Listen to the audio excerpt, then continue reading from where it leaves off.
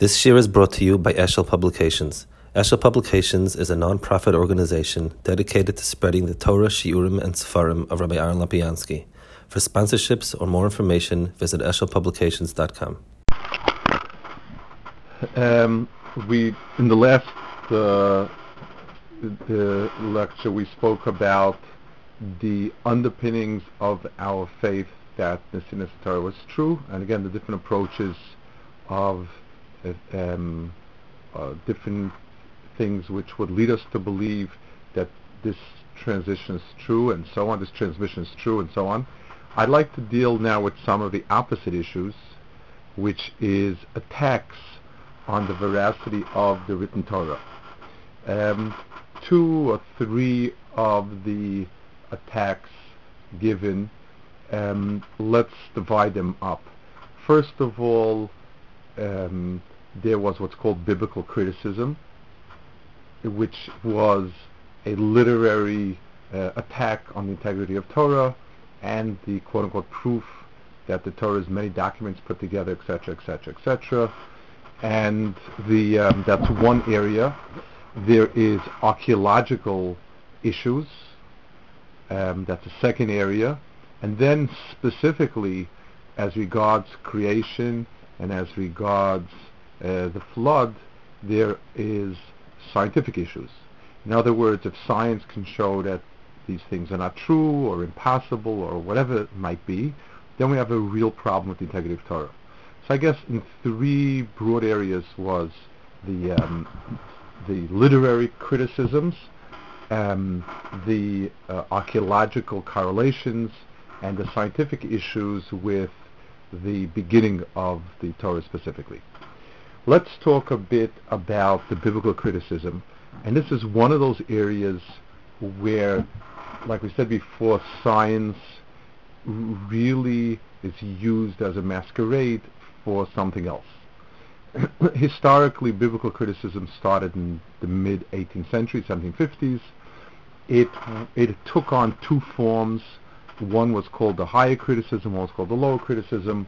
The lower criticism is simply a suggestion that we don't have the exact text, that there was a Torah written, and we can accept whatever we wish, as far as the Torah is given Sinai or whatever, but the Torah we have has many mistakes and needs to be corrected, sort of Hagos and Girsos. The lower criticism is what we would call putting down the right Girsa, the way we would have, like we've shown him, that people go through manuscripts and they come out with the right Girsa. And then the second one, the higher criticism, is the understanding the Torah as not being one document, as not being given in Sinai, but rather piecing together a lot of different areas, a lot of different stories and tales and traditions and folklore, and somebody patched it together and made the book that we have in front of us. That was criticism, and it all was done in university, and it was very scientific, etc., etc. First, I'd like just to sit back a second and explain what the foundations of the criticism is, and understand why it never should have been given it should never been called scientific in any sense of the word, and it should not have ever really posed problems. The first thing is, for instance, let's say I would present you with Grimm's fairy tales, a book of Grimm's fairy tales. You would say to yourself, I'm curious to know if Mr. Grimm or Mrs. Grimm thought up of all these stories just out of the blue, or were there other stories and bits and pieces that they put together from legends and other folklore and stuff like that, and came up with the Grimm's fairy tales. My working assumption is that the Grimm's fairy tales are fairy tales, and therefore I'm right to say that it's very hard for a person just to, out of thin air, come up with a lot of things. It obviously is a collection of stuff, and I can trace back different stories that are incorporated, different ideas, different fantasies, etc., etc. These are all things that are given the opening assumption that that's what it is. If I come along and I have to deal with the Torah, and I need to deal with a question of whether or not it is true as it is. The first question really is, what's my base assumption? To the mind of the quote-unquote enlightened scientific mid-18th century, 19th century researcher, obviously stories are not true, and the Torah is somewhere along the line between Homer and Grimm's fairy tales, something of that nature. So just like Homer, I would say the same thing. I would say, well, it's a lot of very nice stories, interesting where you got them from, and so on and so forth. That's the opening attitude. You start out with an assumption. It cannot be that these are obviously fairy tales, and let us see if they're fairy tales. Then it makes sense that there's a parallel. They came from the stories that were contemporary. They were put in by later editors. They had reasons. So you really start with the basic assumption that either or, if you believe in the Torah, then as being true, you obviously you're working with a very different set of perceptions. If you start off with just with a basic understanding that anything not natural in God is obviously just a figment of imagination, you start with a different set. And that's the honest truth as the basis of it. The tools, quote unquote, of the biblical criticism were as follows. Let's give an example. First thing is, if I were to give a manuscript, I would assume that there are certain literary styles that will be consistent. I will be able to research and tell you if this was written by one person, by the styles, the words used, the terms most often used, and so on. It is something between science and an art. Whereas, for instance, handwriting analysis is closer to a science because it's something done not consciously by a person.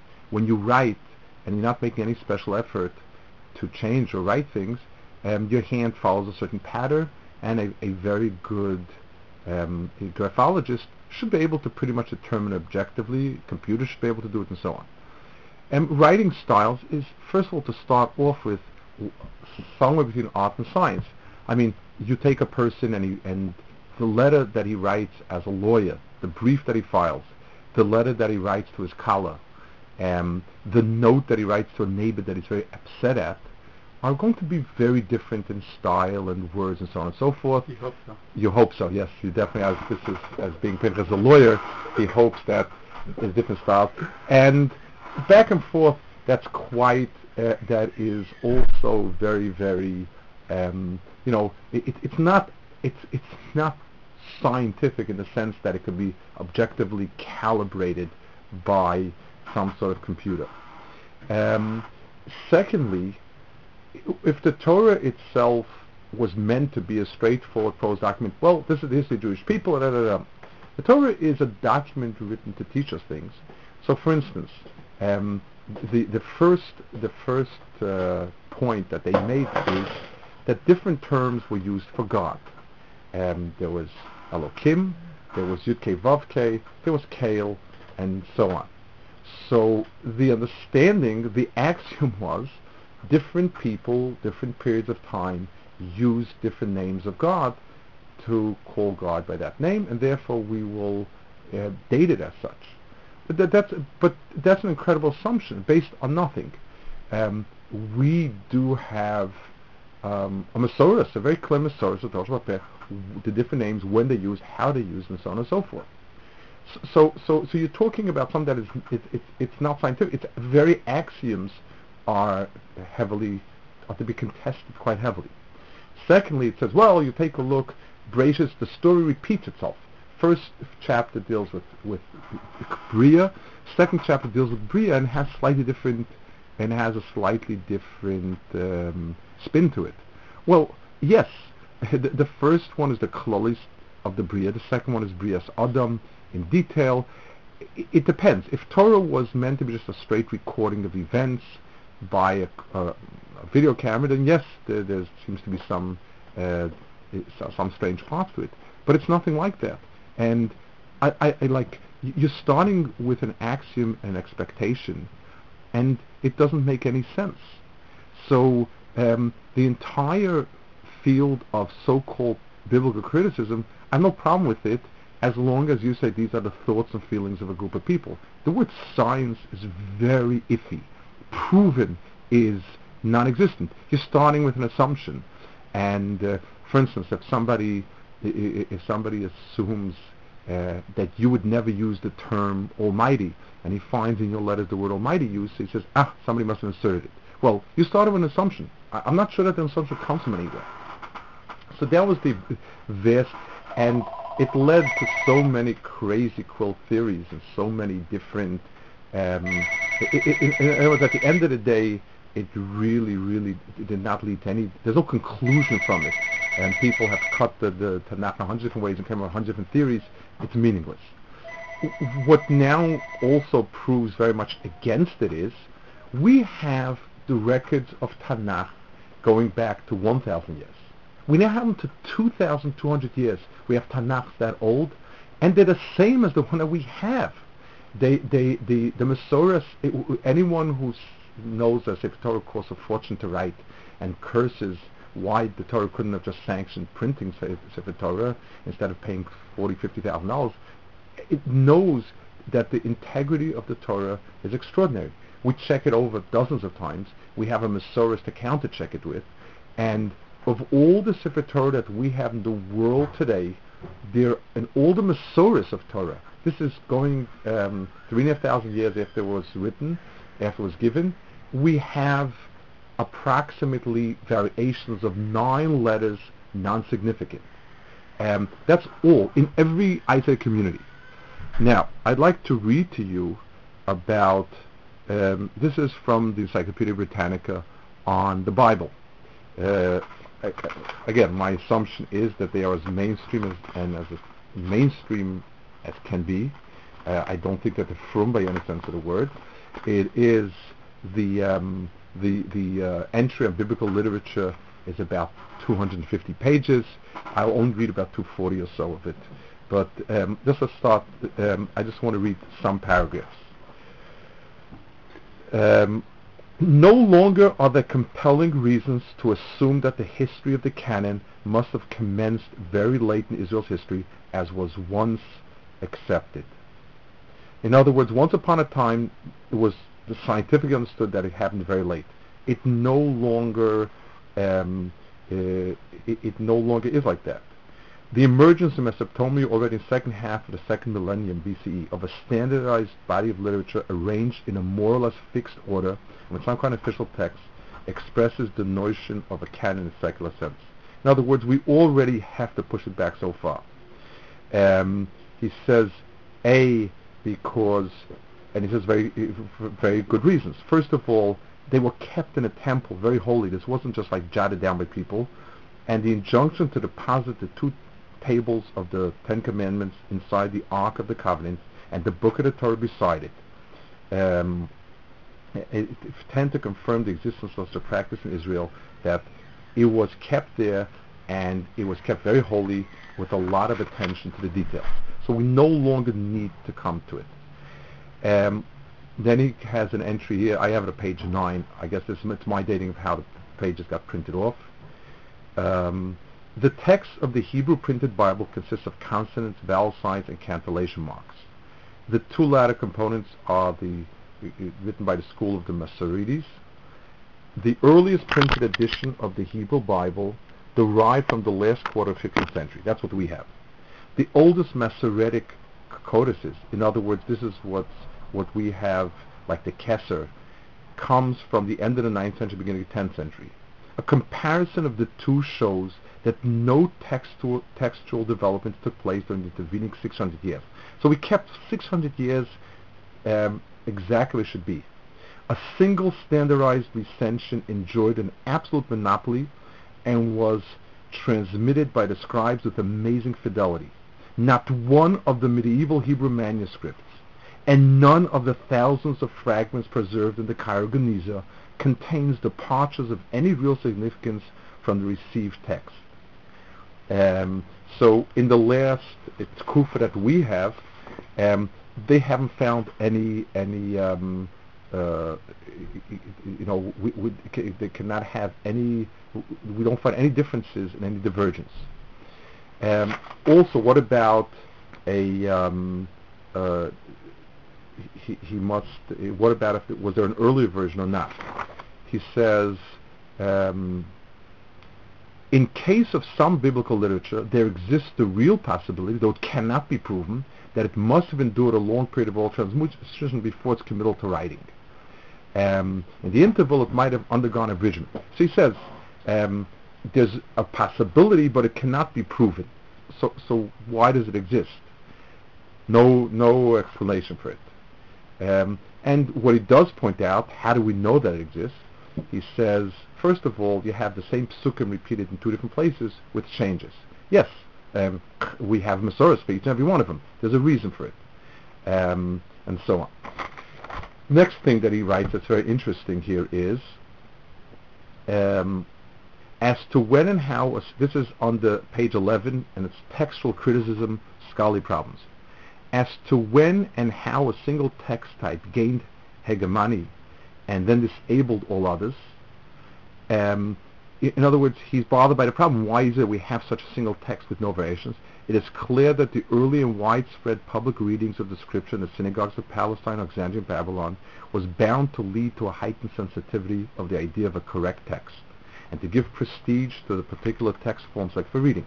So he says, well, Kriyas HaTorah obviously created a situation where, Baalei Kriya did not want to come up with different Sefer Torah in different places, and therefore they were very, very careful. By the way, notice that Nusach Tefillah is different. Nusach Tefillah was never committed to writing, and we have variant Nuschos. Kriyas HaTorah is straight across.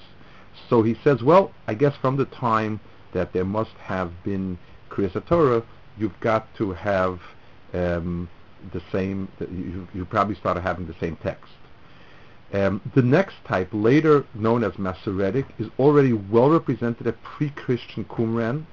Scrolls from Wadi al-Murabat, Nachal Tzela Masada from the 2nd century CE, that's going back to 2200 years, are practically identical with the received text that by then gained victory over all its rivals. Means that we have a clear physical, concrete evidence that 2200 years the Nusach stayed the same.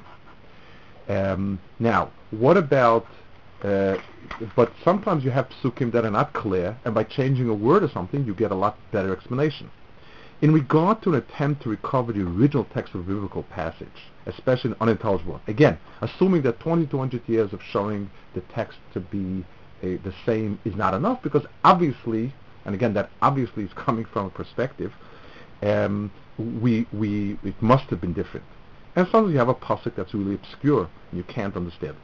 So in the light of the variance among different versions of manuscripts and known cause of corruption, it should be understood that all reconstruction must necessarily be conjectural and perforce tentative because of the irretrievable loss of the original edition.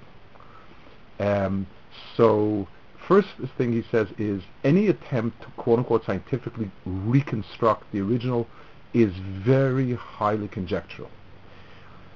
But not all textual difficulties need presuppose underlying mutilation. Again, he says, it doesn't mean just because we have a difficulty in the text that something must have happened to it. The Hebrew Bible represents but a small portion of the literature of ancient Israel, and hence a limited segment of language.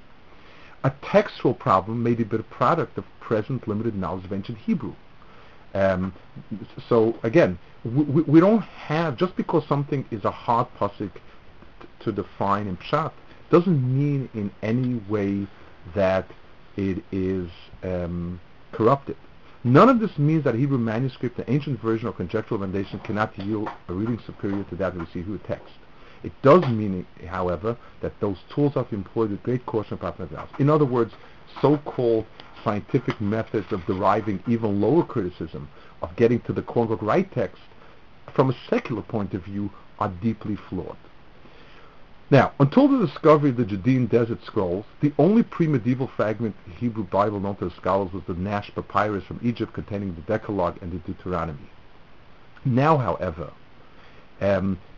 fragments of about 180 different manuscripts of biblical books are available.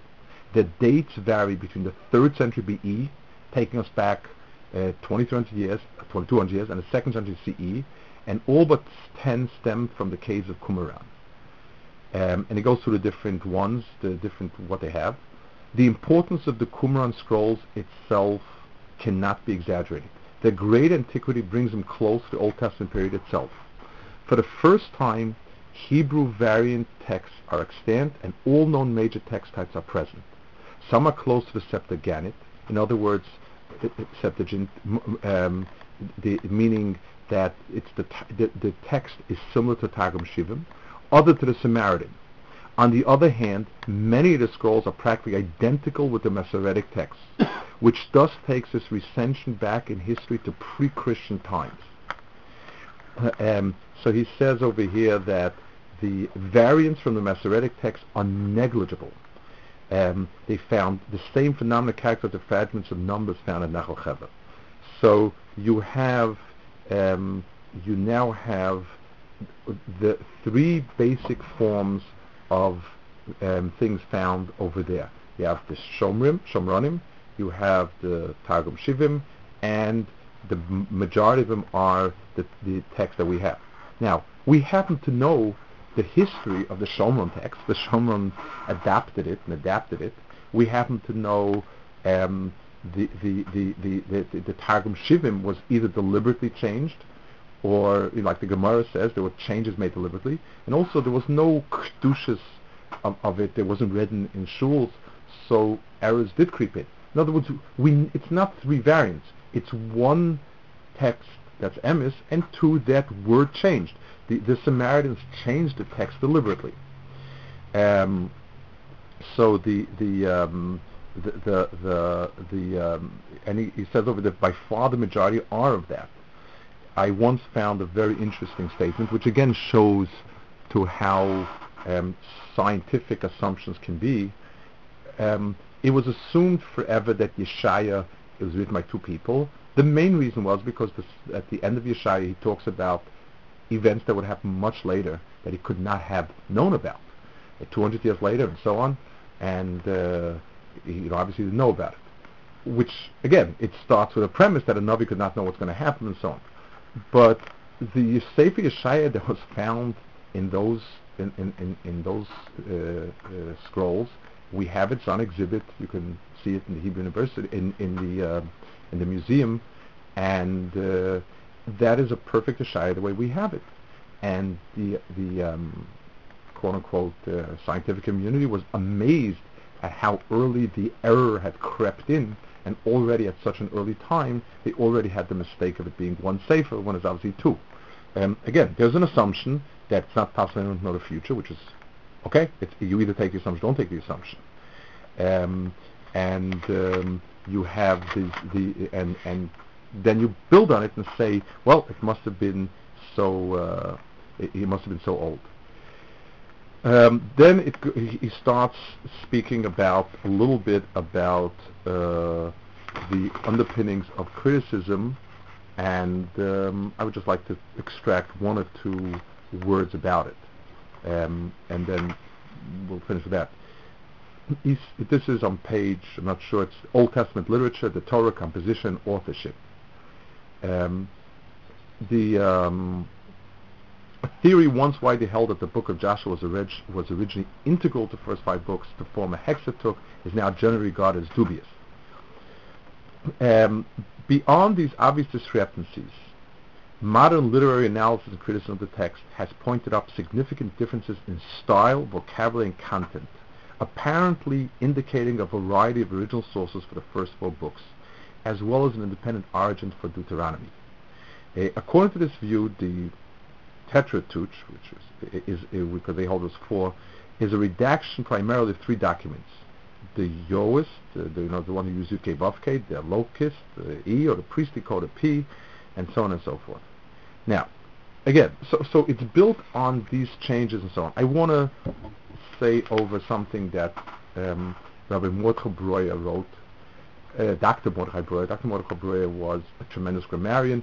He's put out the Tanakh in the Tanakh published by Moshe Rav Kook today, where he tried to reconstruct the girsas. And again, you're talking about vowels and trup. You're not talking about letters. Maybe one or two where you have disagreements to be similar to the text.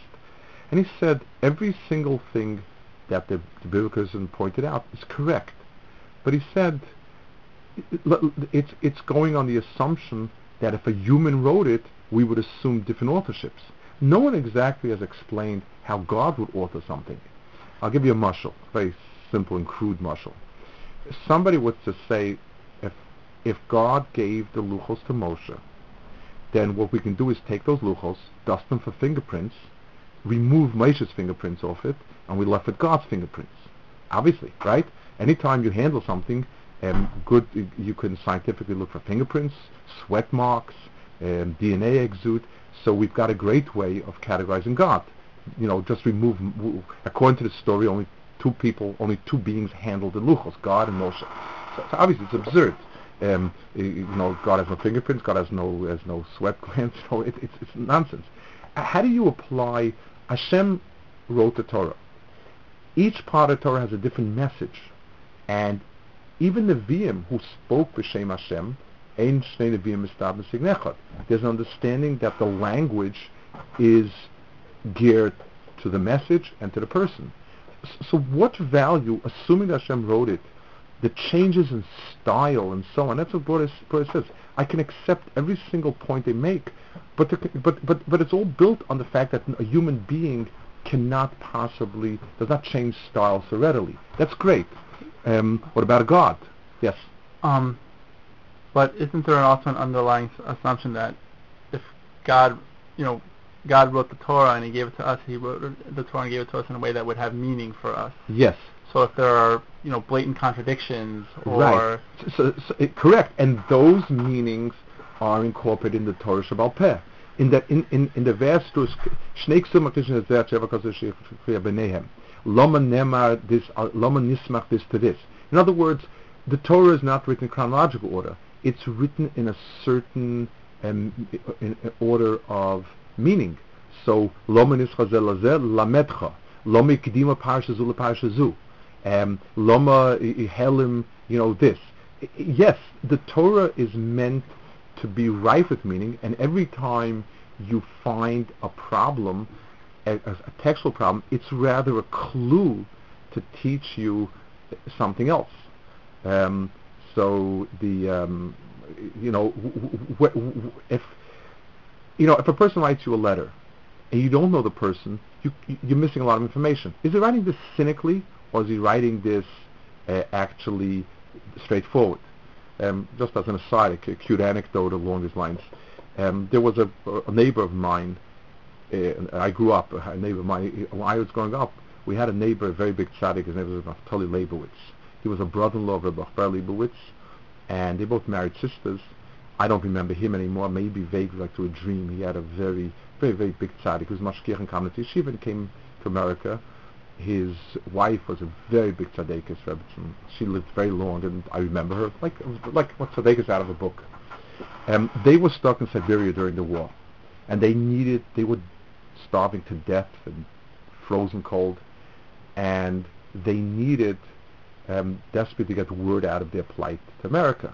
You could not write letters in those days that were critical in any sense, and so one day, I don't know who it was in America. Maybe it was a Baron Kotler at the time. Maybe it was a Bruce Gazowski. I don't know. One of the Gedolim had already been in America. Gets a letter from Reb Naftali Leibowitz from Siberia, and it says that life here is fine and it's comfortable, and the Soviet government supplies everything we need, and no want for that. But he said, as you're well aware, my wife Taibel, her name was Rebbetzin Taibel Leibowitz, is very, very pampered lady, and she really misses perfumed soaps. Could you possibly send some perfumed soaps? And whoever got the Rebbe said, Yalad B'Machal Shabbos, and immediately put together a package of basic food staples and send them. Because knowing the person, perfumed soap was as far removed from her, and he obviously guessed immediately that they're just trying to say desperately, we need help, and send help at all costs. But that you can only guess by knowing the author. We have a Torah, and the Torah Sheba'al Peh is there to clue us into it, the sensitivity to all the nuances. When the Torah repeats a parsha, it's repeating it for a reason. When the Torah leaves out information, when you have a word change, when you have a letter left out, the Torah exists in. When we talk about remez, pshat, remez, drush, and sod, remez is the chink that allows you to say, aha, there's something here. If you're looking at a very, very good writer, you'll say the choice of word that he used over here, he's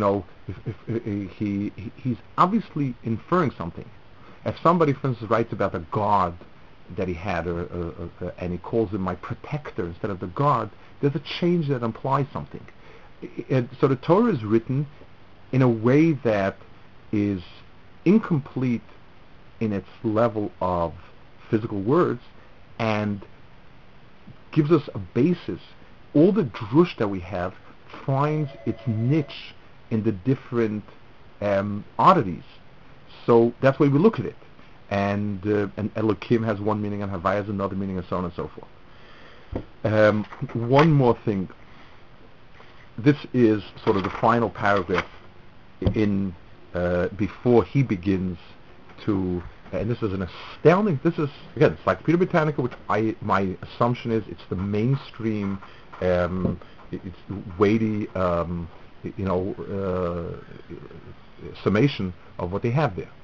This is the final paragraph before it begins just to simply describe in great detail every single book and so on. This documentary theory of the composition of the Pentateuch, meaning all of what biblical criticism has put together, has been challenged by eminent 20th century scholars who have offered alternative or additional methods of analysis and interpretation. Form criticism, for instance, has stressed particular literary forms and historical settings at which they arose. The sagas, laws, legend, other forms, and the particular tribal cultic context gave a meaning. Tradition criticism centers on pre-literary sources.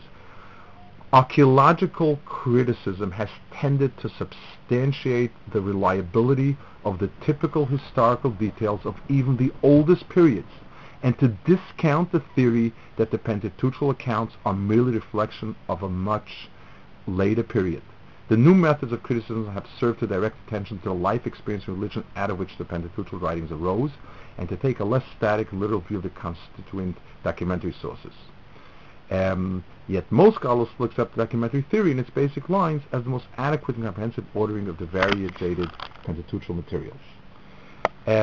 So, basically what he's saying is, archaeology has confirmed almost every part of it.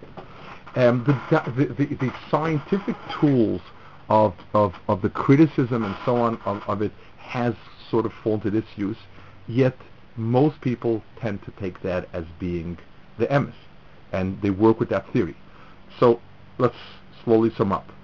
The Bible criticism, a so-called field of it, is built on an understanding that is an understanding that is really, really it's built on assumptions that no one has a reason to take it as an axiom unless he's inherently secular. For instance, looking at the fairy tales of various kinds, I say to myself, this stuff is nonsense, and I base on that. But we're talking about you can't prove the Torah is nonsense by starting with the axiom that it's nonsense. And therefore all that methodology, and especially since he says archaeology has basically proven every single part of it, what we know of the history fits the Torah and so on by and large. And there are many different ways of understanding it, even secularly, at what the Torah is doing. For instance, let's take the two narratives of the creation of man. I mean, it's like you'd be looking at with a wide lens and then with a narrow lens. This is the world, and now let's focus on man. Even with a secular perspective, the fact that two manuscripts is not at all the most plausible explanation of it.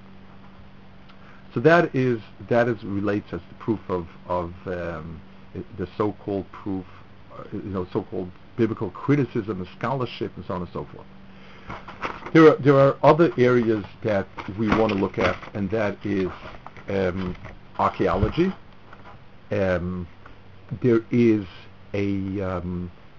one of the focuses now, as in the piece we've read now from the Britannica, is to try to understand as Judaism having arisen from contemporary stories. In other words, to look at it as part of a family of things. There's the Gilgamesh epic, which is a story, a Babylonian story about the world, which in some ways seems to be similar to the account of the flood and some other things. And then there's the Hammurabi Code, which in some ways seems to be to incorporate laws that are similar to Moshe Rabbeinu and seem to have preceded Moshe Rabbeinu.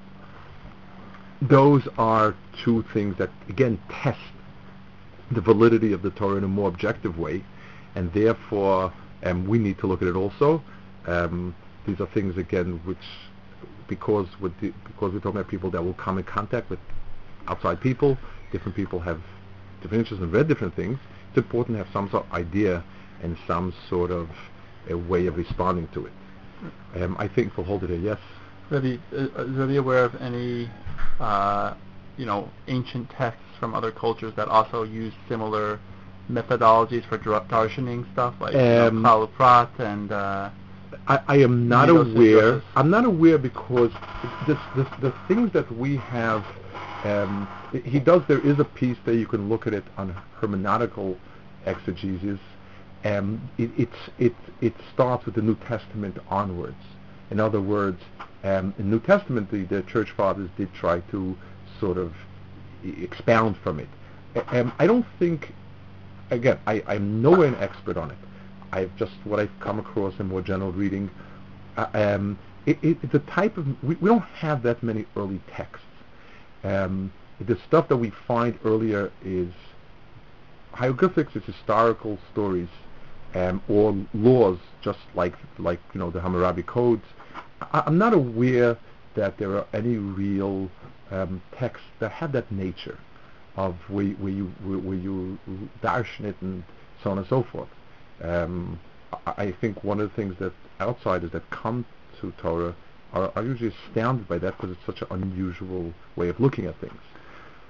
I may be wrong, but as to the best of my knowledge, I would appreciate if someone would correct me on it. Sort of a meta question here. Yeah. If somebody approaches, say somebody's out working and somebody approaches them and starts to talk to them about these sorts of questions, is it worthwhile to get into an argument about this, or just sort of say, well, that's what some people say, but we look at things differently? Or is it worthwhile? In other words, is there a danger of really hearing information that can be shaking, even if further study would be able to overcome that? Is it worth getting into those kinds of conversations? In the big picture is no. But the question is, can you really say no?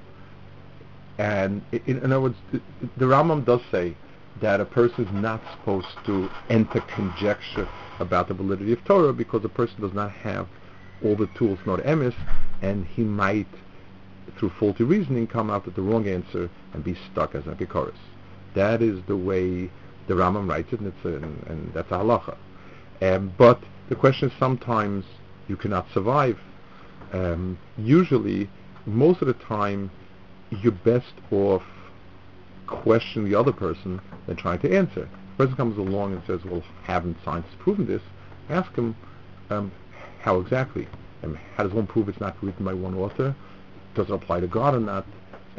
Most people, even people unless people are really experts in their particular area, they have general ideas of things, but they don't have the specific tools. If you'd ask most people, how do you know that the Earth goes around the sun, not vice versa, the vast majority of people who know it to be true have no idea how you could possibly do it. They'll answer where we see it in a satellite, which is absolutely wrong. There are many other very good proofs for it, but that's certainly not one of them. Or so generally speaking, you're best off testing the other person's premises instead of you. And for instance, somebody says, well, hasn't scientific investigation proven the author, the many human authors and so on and so forth of the Torah? That's, well, how is that proven scientifically? And if it says, well, differences in style, you say, well, how would you assume I mean, how do you limit God to a certain style? That would almost be making him corporal. If God has to have like a pre-Renaissance style, I mean, that's kind of limiting God. So if we believe in God and God is expressing himself in a way, could he not express himself in many different ways for a different message? Understand that the Motzei Vel of Araya is a very powerful psak, and don't assume that you're the one who has to prove the Raya. And it's the other person. I have a document. It's been held for 2,200 years impeccably with Mesiras Nefesh. And someone comes along and says he has proof that it's not. I'd very much like to hear it. We will look in next time. We want to look at archaeology, which also people. The word proof and science spread its wings so liberally over many things that are very far from it, and then people get stuck with it. They assume that it's fact, and yes, this person spent 45 years in University of Heidelberg studying this. Absolutely 100% that it's brought together by different authors, and he already has a date, and he's found a tentative name for a person. But that's built on a lot of assumptions, and those assumptions are not scientific in any sense of the word. And staring in his face is now 2,300 years worth of documents that kept the Torah letter perfect. And by their own admission, everything else is highly conjectured and very based on nothing. There's nothing that we can really build it on. Okay.